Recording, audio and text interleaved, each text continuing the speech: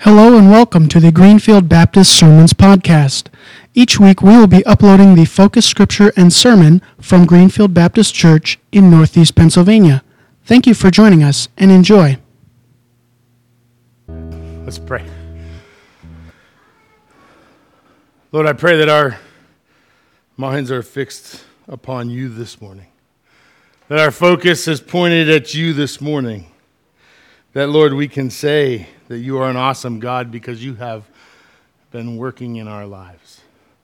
Lord, for those who have come this morning seeking that relationship with you, working on trying to get out of a hole, whatever it is in life that has been put in that place, I pray that this morning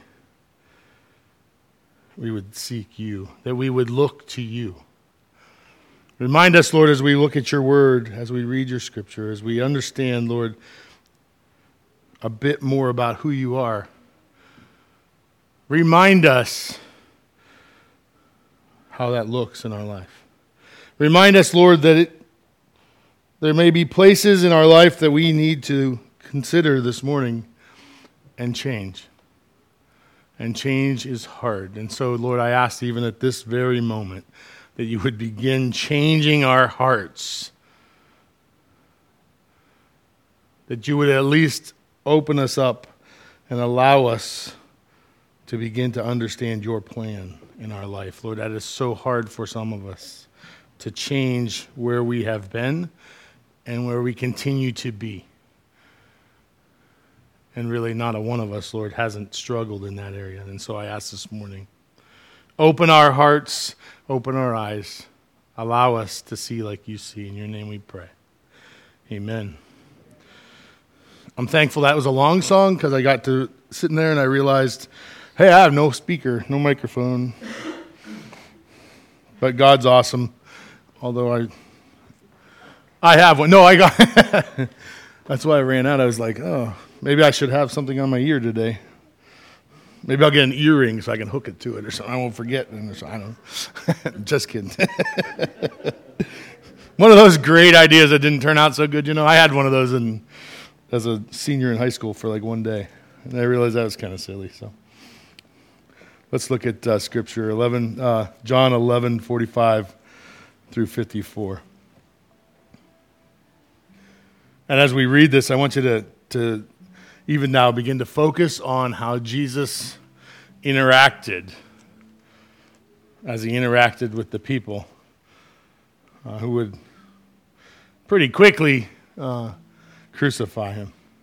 It says, therefore, many Jews who had come to visit Mary had seen what Jesus did and believed in him. But some of them went to the Pharisees and told them what Jesus had done. Then the chief priests and the Pharisees called a meeting of the Sanhedrin. What are we accomplishing, they ask. This is the man performing many signs. If we let him go on like this, everyone will believe in him. And then the Romans will come and take away both our temple and our nation. Then one of them, named Caiaphas, who was the high priest that year, spoke up. You know nothing at all. Do you not realize that it is better for you than that one man should die for the people than the whole nation perish? He did not say this on his own, but as the high priest that year, he prophesied that Jesus would die for the Jewish nation. And not only for that nation, but also for the scattered children of God, to bring them together and to make them one. So from that day on, they plotted to take his life. Therefore, Jesus no longer moved about publicly among the people of Judea. Instead, he withdrew to a region near the wilderness, to a village called Ephraim, where he stayed with his disciples. May God add his blessing this morning as we continue. Hey, now you can go, bud. We don't need that stuff. Let's hope not. Yes.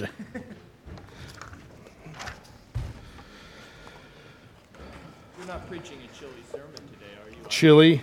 No chili. I do want to make mention, I do this periodically, and I try to keep doing this. Tim reminded me last time I didn't have all the other ones on there. I want to encourage you that if you don't hear the sermon or you'd like to hear it again, all the sermons, I don't know how many years we have on there even now, are on these platforms. If you have a smartphone, it's as easy as clicking one of these three and searching Greenfield Baptist Sermons. I want to encourage you, if you have a computer, you can do the same thing. I want to encourage you that those are on there. I am so thankful for Tim Stedman, who does a lot of the legwork, and John, who weekly is taping it for us and keeps the ball rolling. But I want to encourage you. So I heard, it was really cool. About a month ago, I got a text from a friend who said, I missed Sunday, but I had a chance to hear the sermon. And you just can't believe how spot on it was in one spot, right? It really spoke to me. And that's powerful to me because God continues to use technology and His Word to bring people closer to Him. So I wanted to encourage you about that this morning. You know how, there it is. Ooh. Some days you just wonder, I'm moving, so I don't know where anything is at home either. So don't feel bad. I lost my microphone and lost the pointer. Yeah, my daughter-in-law gave me one set of silverware. I think I got a spoon and a fork, and that's all I'm allowed to have at home until I move. So, and a plate. She's like, yeah, you better wash it when you're done. She's good. That's right, or lose my mind, right? So this morning's passage is directly after Lazarus has been raised from the dead. Directly after. It's almost like that was the final straw. They'd had enough. Oh, 1 second. I do have to say one more thing. The Seder meal. There's 3 people signed up. Now listen, people, I know you don't like to sign up to things, but I need you to commit. That means I need you, when you walk out this door, to take a left, turn around, and write that you're going to be there so that we have a plate for you. It's going to be really silly when 20 people are sitting around one plate because we only prepared 3 for the rest of you. Sorry, that was my little ad on the side. I know how people are here. They don't like to sign up, but we do need to know how many tables to set and how much to prepare. And so I'm asking you that if you are planning on coming to the Seder meal on Monday, Thursday, that's Holy Week, Thursday night, 7 o'clock, I'm not only asking you, I'm encouraging you. So show up, 1, and sign up. There you go. Okay, let's get back to where we were. Sorry. So we start this passage where Lazarus has just been raised from the dead. And I got to believe that it caused quite a stir. Seems like really any time as God's working in our midst, it tends to cause quite a stir, right? Today we do raise people. There are people who are clinically dead and their heart will stop. We'll bring them back to life, and that's pretty exciting stuff. But back then, they didn't have the technology. So someone being dead, no less than that, dead for 4 days, was quite an exciting event. That doesn't happen every day. It doesn't happen every day here. And I think the religious leaders and the political leaders had just about had enough. They'd had enough of this guy.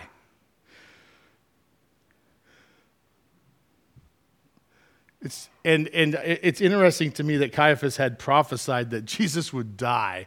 I hope you heard that in the passage, right? He prophesied at the beginning of the year that Jesus was going to die that year. So maybe that was in the background of his mind the whole time.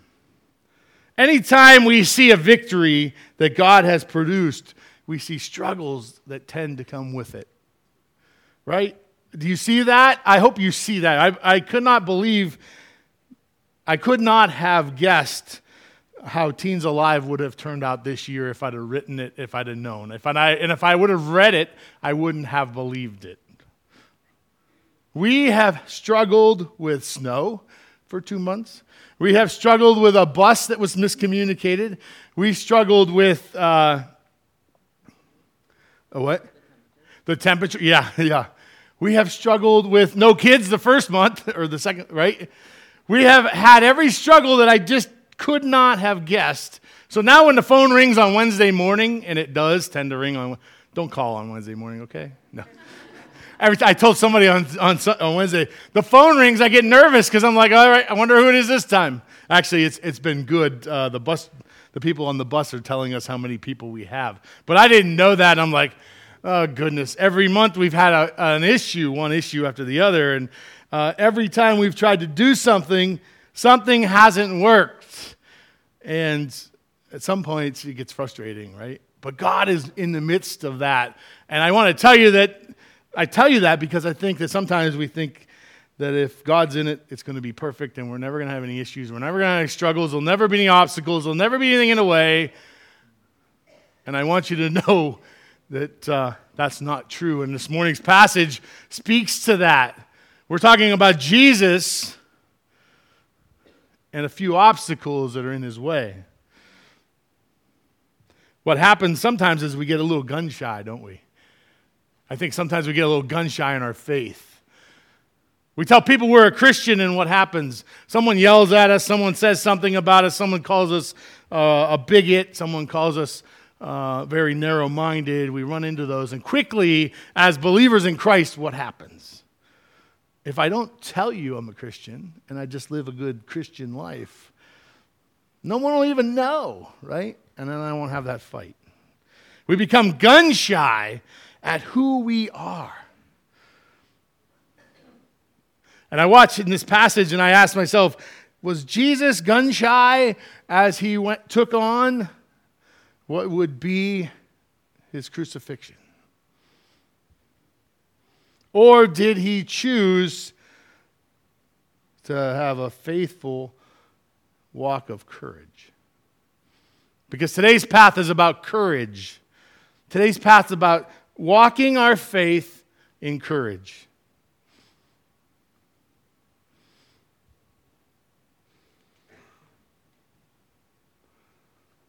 The first thing we need to talk about is what side we're going to choose. I don't know if you noticed in verse 45 and 46, it says, some people believed, right? Those were the followers of Christ. So they would have heard of this message of Jesus, and they believed, and they became followers of Jesus. And what did the other people do? Did you catch that? They ratted them out. That's a teenage thing, right? It says they went to the Pharisees and told them what Jesus had done. So there were two sides to be chosen at the moment. The side who was going to follow Jesus and was excited that Lazarus was raised, and then there was the side that was telling the Pharisees what Jesus had done. And you and I would both know those kind of people who were the first to tell the teacher, who were the first. I was always the bad kid, so there was always somebody telling on me, right? And there were always somebody that had to go be telling the teacher what was going on. And that's what these people did. They were like, I'm just going to go tell the Pharisees what's going on. You know who those people are in your life. Those people who have not picked the right side. I hope you remember it wasn't too long ago in January we talked a lot about Jacob. Joshua, goodness. You know what? I apologize. I wrote Jacob this morning. I don't know why. It started with a J. Thank you. Yeah, I don't know why. It was got in the wrong spot. We talked about Joshua, who had decided early on that he was going to follow after God. He was going to pick that side. He knew he was going to pick that side. And then this verse at the end, he reminds the people, as for me and my house, we are going to serve God. And that was at the end. See, sometimes, doesn't that look like, that looks kind of like me this morning. My hair's like that. I'm going to get a haircut today. It'll be okay. We're going to get it fixed. I picked that because I thought it looked like. I like this picture because it reminds me that walking the fence row isn't all that easy, is it? It's easy to go into the world tomorrow and be the world. It's easy to come to church today and be the church. But I want to encourage you to take the church into the world. I am just blown away that Mark's psalm and when Phyllis talked about taking it into the world, just need to know that none of that was coordinated at all. I had no clue until it was spoken that that's where it was planned, that God had planned that. I had no idea. And I absolutely love it when God just comes to town and he's just like, here it is, I'm going to put it right out in front of you. It's right there, right? That's pretty exciting. See, there's a right and there's a wrong. And if you're going to walk the walk of faith, you have to walk it with courage. Jesus walked the walk of faith with courage. And he's calling us to walk that walk. He's calling us to stand up and be counted for our beliefs in Christ. Now, I want to say that. There's a caveat to that, right? There is right and there is wrong. But abusing someone verbally, emotionally, or anything else because they don't believe what you believe is not right. That is not okay. That is not what our Jesus would do. I want to encourage you that you need, one, to know the scriptures and understand what you believe, but two, you need to be loving people into the kingdom, not hurting them into the kingdom. I continually, week after week, meet with people who have been hurt by the church, who someone inadvertently said something that was just so not right in the name of Christ. And I ask myself, even when I don't try to do that, I sometimes say those things. And so I'm asking you to tame your tongue. Maybe a little bit of a weird picture, but I like the picture because it reminds me that my tongue is a very strong and important piece of my body. And what comes out of it sometimes isn't the right thing. My sin nature sometimes gets the best of my mouth, and I say something not realizing how hurtful it will be until that moment that it's already out and it's already been said, and now I can never take it back. Great example. I guarantee you that all of us can remember one thing, one line, one word, one sentence from our childhood that someone said to us that wasn't kind. Every one of us can remember that statement, that question, that something that someone said, and now we can't get rid of it. I implore you to think about what you say in the name of Christ. Pick your side. Hopefully that's the side of faith. But be careful what you say. Because it's not that easy to take back something that comes from your mouth. There are some things that I said to my kids when they were 4, 6, 8, whatever it was, and I remember them. I hope to God they don't remember them. But I remember them because I knew they were the wrong thing to say. And yet I couldn't control my tongue. So I implore you to think before you speak. Sometimes the most courageous thing to do in your life is to not say what's on your mind. When I first started working third shift, I worked third shift, and I don't know if you've ever worked third shift, first shift, second shift, it's a mess because you're working third shift, you're there, and not many people are there. So then you leave, you go home, and then you hear all the garbage that happened, and it becomes this one shift did this, the next shift didn't do this. It really becomes this little fight, right? This little argument that first shift didn't do what third shift. And I used to get so frustrated because I'd walk into the shop and the very first thing would be this long email telling me all the things I did wrong the day before. And at first, I would get that email, and I'd be so mad. I'd be so angry. I would just get down there. I'd sit right there before I did anything, and I would just start typing. And I would type out this venomous, angry, frustrated, I'll get back at you, I'll teach you, you don't know what you're talking about, email. And you know what I'd do? I'd hit send. Bam! That'll teach them. When they get there in the morning, they're going to eat all that poison I just shot at them. But you know what I realized? By about 5 o'clock, I was trying to figure out how to get back into that email and make it disappear, right? Because all that venom that I had started out the evening, I'd lost all that. So I learned something. I want to challenge you and encourage you. This is what I learned.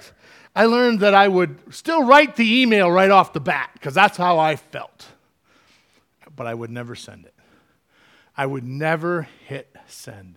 I'd leave it on my screen, put it in the background, and I always told myself, I always gave myself this out. If you still feel that way at 5:30 in the morning, you hit the send button. You let her rip. I can honestly say I never sent another venomous email after I did that. I learned a lesson. My parents will be proud of me. You need to understand that I didn't learn very many lessons. They can tell you that I'm a little thick-headed and not real good at learning lessons, right?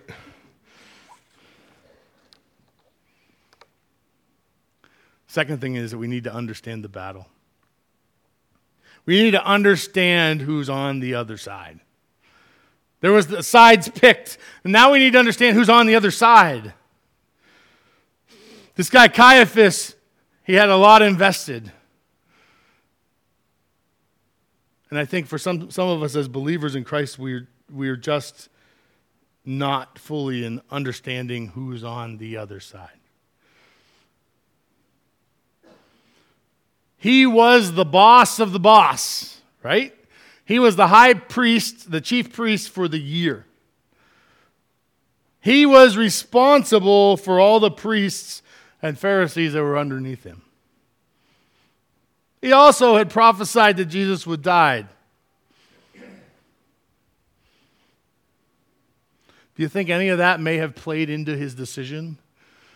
The decision that he would make? To plot to kill Jesus? This is a picture. This is one of my, I don't know if you've watched The Passion, but that's one of my favorite pictures, and it reminds me of Caiaphas.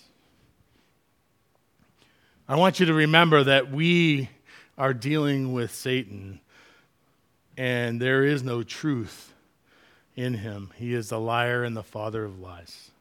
Understand who we are against. Caiaphas had a lot to lose in his mind. And what does he say? He begins to bargain right off the bat. Aren't we better off taking out one guy? He didn't say Jesus is a bad guy, did he? He said this one guy is causing a ruckus. And aren't we better off? Aren't we better off as a nation to take out this one guy? Because it'll save our skin, the rest of us. Aren't we better off? Won't this be better, guys? This will be better. He's talking them into it. He's like, this is going to be better if we take out one person rather than take a chance of losing our nation, of losing our people, of someone else coming in and changing the plan.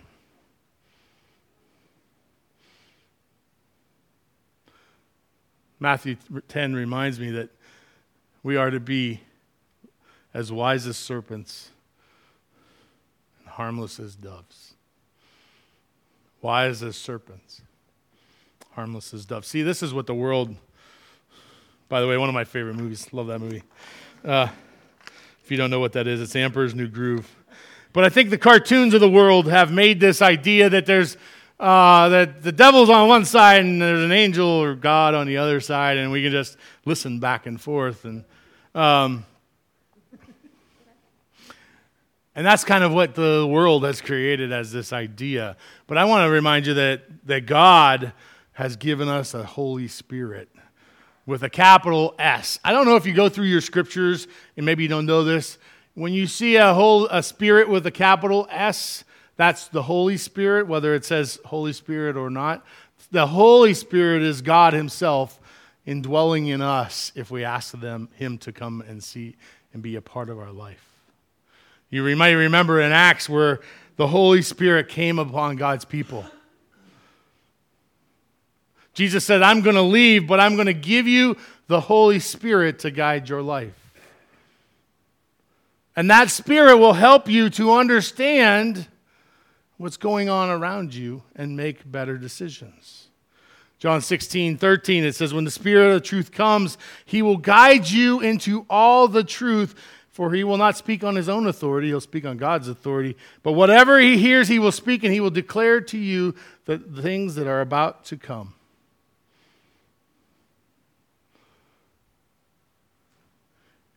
It's kind of like doing life with your eyes open or eyes closed. Right? You could probably do life with your eyes closed, but it's a whole lot harder. Sometimes I think we think we can do life without God's help.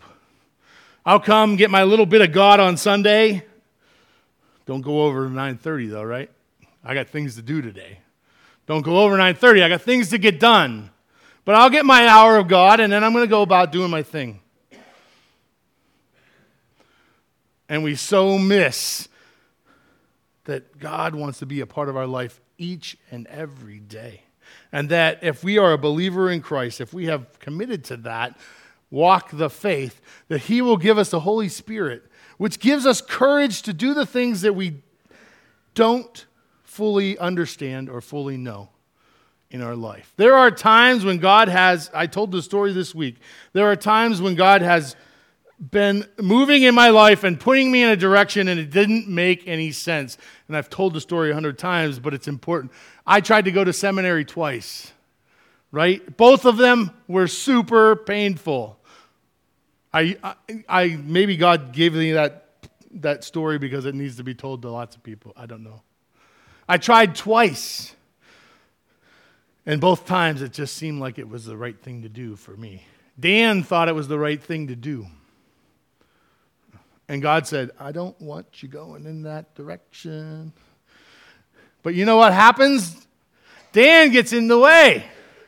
And I said, no way, God, I got this figured out. If I have a piece of paper with my name on it, the certificate suitable for framing that says I went to seminary, I'll have a job as a pastor for the rest of my career. My wife will be safe. My dog will be healthy. I'll have a place to live. Right? You guys laugh at me, but is it not true that we make plans based on what's best for us and we don't see God in those? Right? I'm here to tell you I've done the same thing. And if you know much about me, you know that I'm willing to stick my toe in the door, right? That door's got a crack. I'm going to put my toe in that door and I'm going to wedge that door open. And then I'm going to force my way through. Because that's what I do. I'm actually kind of good at doing that. So guess what God has to do sometimes? He's got to stub my toe and then smash a door in my nose. Right? And then we're like, why, God, would you do that to me? Maybe because I didn't listen in the first place. I've told the story. I went to New York. I went to Buffalo for the satellite seminary. It was going to be in Buffalo. It's not any further than Geneva. It's actually a little closer, so that's silly. I go up there. It's an open house. If you know anything about colleges and open houses, you know that they have open houses to try to get as many people to come. And they definitely don't tell you that they are not interested in you, right? Because that would be silly. Why would they have an open house and not invite you in? I go up there and I feel from the very moment I walk in that door, I feel like these people do not want me. They don't. Not only do they not want me, they don't like me. There are 5 people, and they wish that this one person would walk out. And I felt that. I sensed that the whole time. I left there absolutely crushed. Remember the stubbed toe? I drove all the way home from Buffalo with a stubbed toe and a smashed nose. And I got home and I wanted to quit. I told my wife, I'm done. I don't have enough of it. I don't have anything. I don't have what it takes to make that happen. But let me tell you the rest of the story. 3 weeks later, the school calls me. I'm sitting in the office here. The school calls me and they say, hey, your application is all ready to go. All you have to do is sign it and click send. And 3 weeks had gone by, and it gave me some time to contemplate. I've been thinking about life and trying to sort it out. I'm not as mad and upset as I was for 3 weeks that I was. And I said, listen, I need you to sit down. And I tell the lady, it's actually the lady who was at the open house. I said, I need to tell you the story. She says, okay. So she says, I'm sitting, I'm good. I go on to tell her, I said, listen, I realize how silly this sounds, but when I came to your open house, all I could tell you is that I was not supposed to be there and that you did not want me there. I was not worthy of your school. She said, do you realize how silly that sounds? She said, that's just crazy. It's an open house. We're trying to get everybody we can get. We'll sort out who we don't need or who we doesn't fit the mold or all that other stuff. We'll do that later. But we absolutely don't go anywhere close to that line at an open house. So I proceeded to tell her, I said, all right, I'm just telling you where I'm at. I'm just telling you what has happened. And she had faith. And she said, you know, she said, there's only one thing I'm sad about in all this. She said, I probably will never know where God has led you and the direction that you'll go. And so, I don't have many hopes for heaven, but I'm hoping I see her in heaven, right? Because God's plan was way, way, way bigger than my plan. That piece of paper, I just wanted that piece of paper because somehow I thought that would make me feel better, make me more worthy. And yet, it had no bearing. So now I wish I could call her back, but I can't remember her name, so we'll have to talk in heaven, I guess. And finally, Jesus goes and prays in the wilderness. Well, the scripture actually says that he no longer moved around publicly. He withdrew to a region near the wilderness where he stayed with his disciples. And if you know much about the Gospels, there were times in Jesus' ministry when he would go and withdraw into the wilderness. And those were times of prayer. Luke reminds us that he often withdrew to those places to pray. See, he was praying for discernment. Discernment's a nice big word. I like Spurgeon has a great quote. I just like it. It says, discernment is not knowing the difference between right and wrong. It's knowing the difference between right and almost right. Let me help you understand this practically, Baptist people. Yeah. This is discernment, right? I think in our minds we think discernment is I either get a piece of pie or I get to eat dirt, right? And we think that, no. Discernment is one of these is better than the other. Which one's better than which one? They both look great. Well, I'm about to tell you, Kenny. So, Kenny, let's do, which one would you pick? Dear Ken, tell me which one you'd pick. Based just on the pictures? You can lick the screen if you'd like.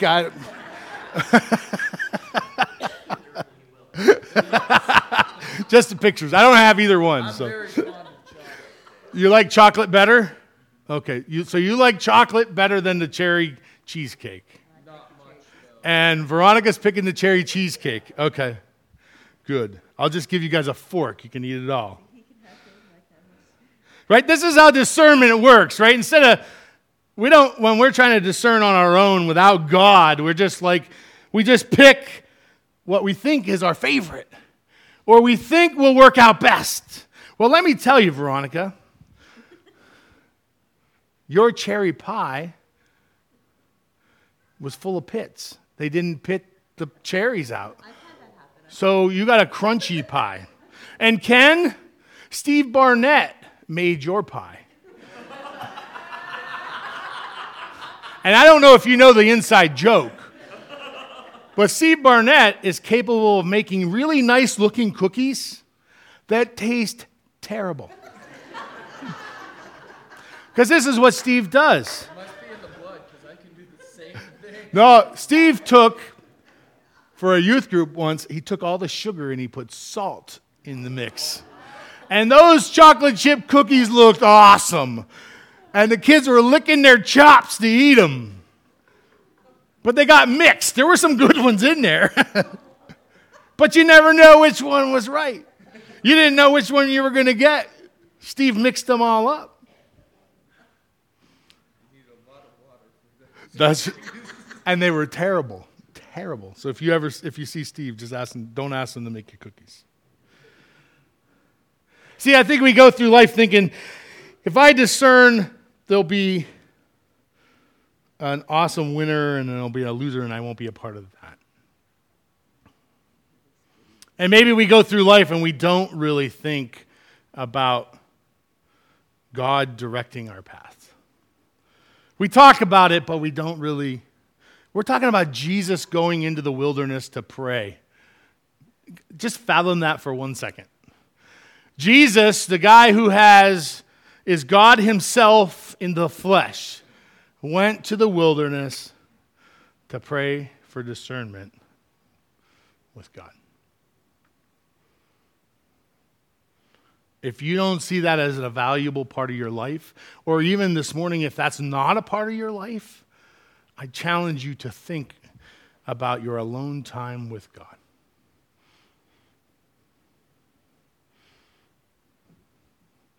See, we throw it off as I'll do it a minute in the morning, and that'll be a dose, enough of an injection, right? I'm going to inject 1 minute of God time, and I'll be good for the day. And then by 9 o'clock, the world's collapsing around us. But we've already ran out of God time because we got our Christian radio on the way to work, and we got our minute of prayer, and then, but God's not really our focus. I want to challenge you to find that time and spend that time with God and God alone. I love to read scripture, and I stay away from a lot of other books. Just my personal thing. And the reason I stay away from a lot of other books is that it sometimes becomes all about an author and not about God, right? I love when someone writes an awesome book. It blows my mind, and it really changes my view of God. I hate just as much the fact that some publishing company tells them they have to write 10 more books about the same thing because it was sold. One book was sold. I look at Scripture and only 66 people who wrote books made it, right? Well, it wasn't even 66. Paul did a whole bunch of the New Testament. I think about that. That's a real small amount of number for probably all the people who thought they had a book worthy of publishing. I challenge you to get into Scripture and to seek God and find out what's going on in your life. See, because otherwise you're just rolling the dice. You're just rolling the dice, hoping that something will work out in your favor. And by God's good grace, He does give us favor a lot of times when we probably don't deserve it. There were moments in my childhood and teenage years, especially when I did things that were so stupid, I say, but by the grace of God, right? But by the grace of God. I can remember surfing on top of a car one time. that was moving. I don't know. I can't remember. My parents are here. Ken, don't get me in trouble. I might get, I can remember having a hoopty. We used to drive a hoopty in the farm, and you would have to push it to start. It had a clutch, and you didn't have a starter was broken, or the starter worked, but the battery was gone, and so you had to push it to start it. So it would be great. We'd push it down this little hill. It was really small, and someone would pop the clutch. Well, the guy on the passenger side, if it didn't start, you know what happens, right? If it didn't start, the car stops. And the guy we had the door open, so you'd open the door and you'd push for all you were worth, and then they would pop the clutch, and if it didn't go, you ran right into the door. Boom. I can remember 100 times hitting that door. I don't know how we didn't break it. It wouldn't idle either, so it was a pathetic car. But I wonder how often in life we just roll the dice when we don't really need to roll the dice. They're already assured eternity.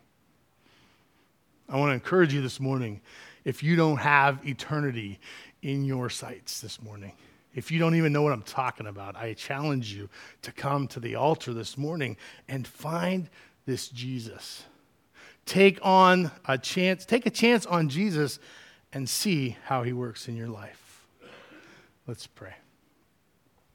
Lord God, we come to you this morning and I'm so thankful that we can come to you and that we can hear your word, be excited about what's going on in it, be reminded, Lord, to have courage in the hard times, to be reminded that Jesus walked the walk of faith, especially in the last weeks, knowing full well where he was going, where he was headed, and that it was headed to the cross.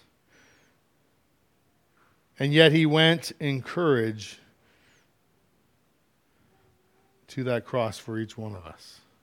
Lord, I pray for anyone here this morning who doesn't have a relationship with you or doesn't even know what that means. I pray that you would draw them close this morning. Draw them to the altar that we might have a chance to talk and pray. Lord, I pray for those who are struggling this morning. We're struggling to walk their walk of faith with strength. I pray that you would help them to pick a side. In your name we pray. Amen.